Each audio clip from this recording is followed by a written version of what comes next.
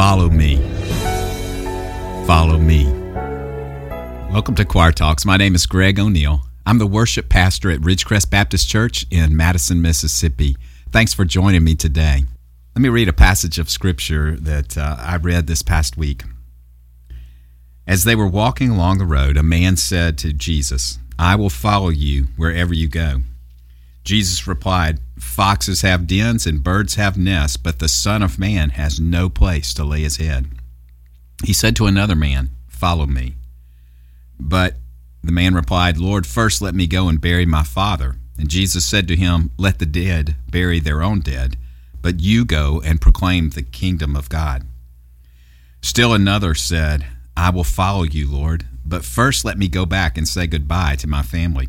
And Jesus said, "No one who puts a hand to the plow and looks back is fit for service in the kingdom of God." So many things that Jesus said are hard to hear, and this passage is definitely one of them. To give you a little more context, earlier in this same chapter, Jesus says, or the passage says, the time had approached for him to be taken up to heaven, and Jesus resolutely set out for Jerusalem. So that gives us a little context that he is going to his own death. And the cost of being obedient to the Father is going to be immense for him. But it's also going to be high for anyone who follows him from this point on.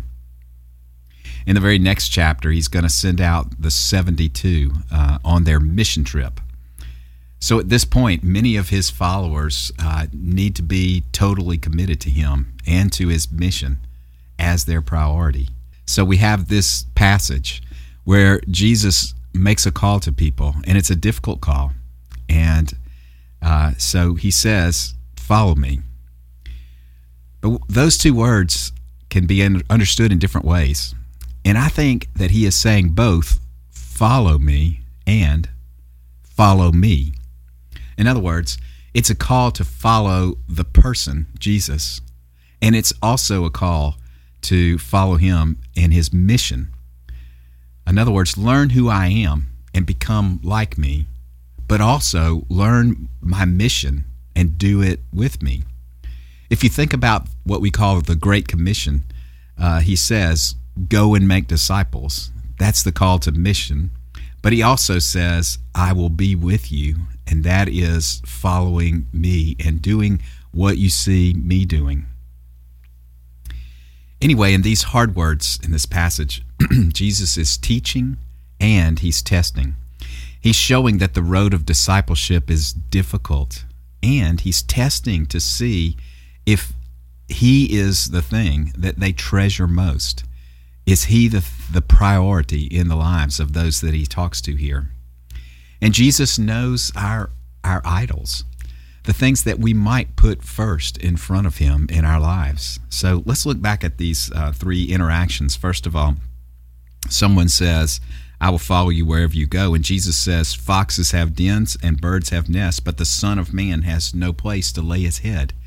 You know, we're following, those of us who are believers, a man who was basically homeless as he preached throughout the region. He says here, "I don't even have a place to lay my head." Here is the idol in our life that's an issue in my life, and that is comfort. If we respond to follow me, he's going to call us out of our comfort zone, out of our life of comfort. And he's trying to teach and help this person to understand what follow me really might look like. If you follow Jesus, you know that there's going to be hardship in doing so. There's going to be a sacrifice and giving up. And if you aren't experiencing hardship, in fact, maybe you're not really following him. Here's the second interaction.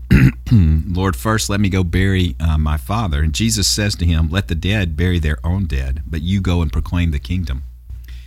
Wow, that just seems so harsh to me. Now, people that are smarter than me who read the New Testament tell me that the father in this case was probably not dead yet, that the son was probably the eldest son and felt an obligation to be around the house until his father passed on.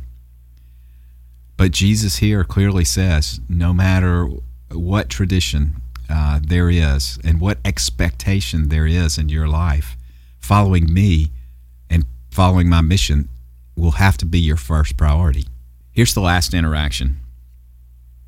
Another said, Lord, I will follow you, but let me first go back and say goodbye to my family. And Jesus said, no one who puts a hand to the plow and looks back is fit for service in the kingdom of God. Wow, that one's really hard. Our families are important to us, and they should be. I think that's a biblical idea. In fact, it is part of our disciple making that we put our families first and make disciples of them and invest ourselves there. But if we put any relationship above our relationship with Christ and above his mission, then that becomes idolatry. So even though this is a hard saying to hear, I believe that we need to reaffirm and draw the lines where our priority is Christ first. 3 things that are hard to hear in this chapter. Here's another one that comes from the same chapter. He says, whoever wants to be my disciple must deny themselves, take up their cross daily, and follow me. Jesus says, the same call in your life, follow me. What's that going to look like in your life? Are you ready for that call? Is he your treasure? Is he your highest priority?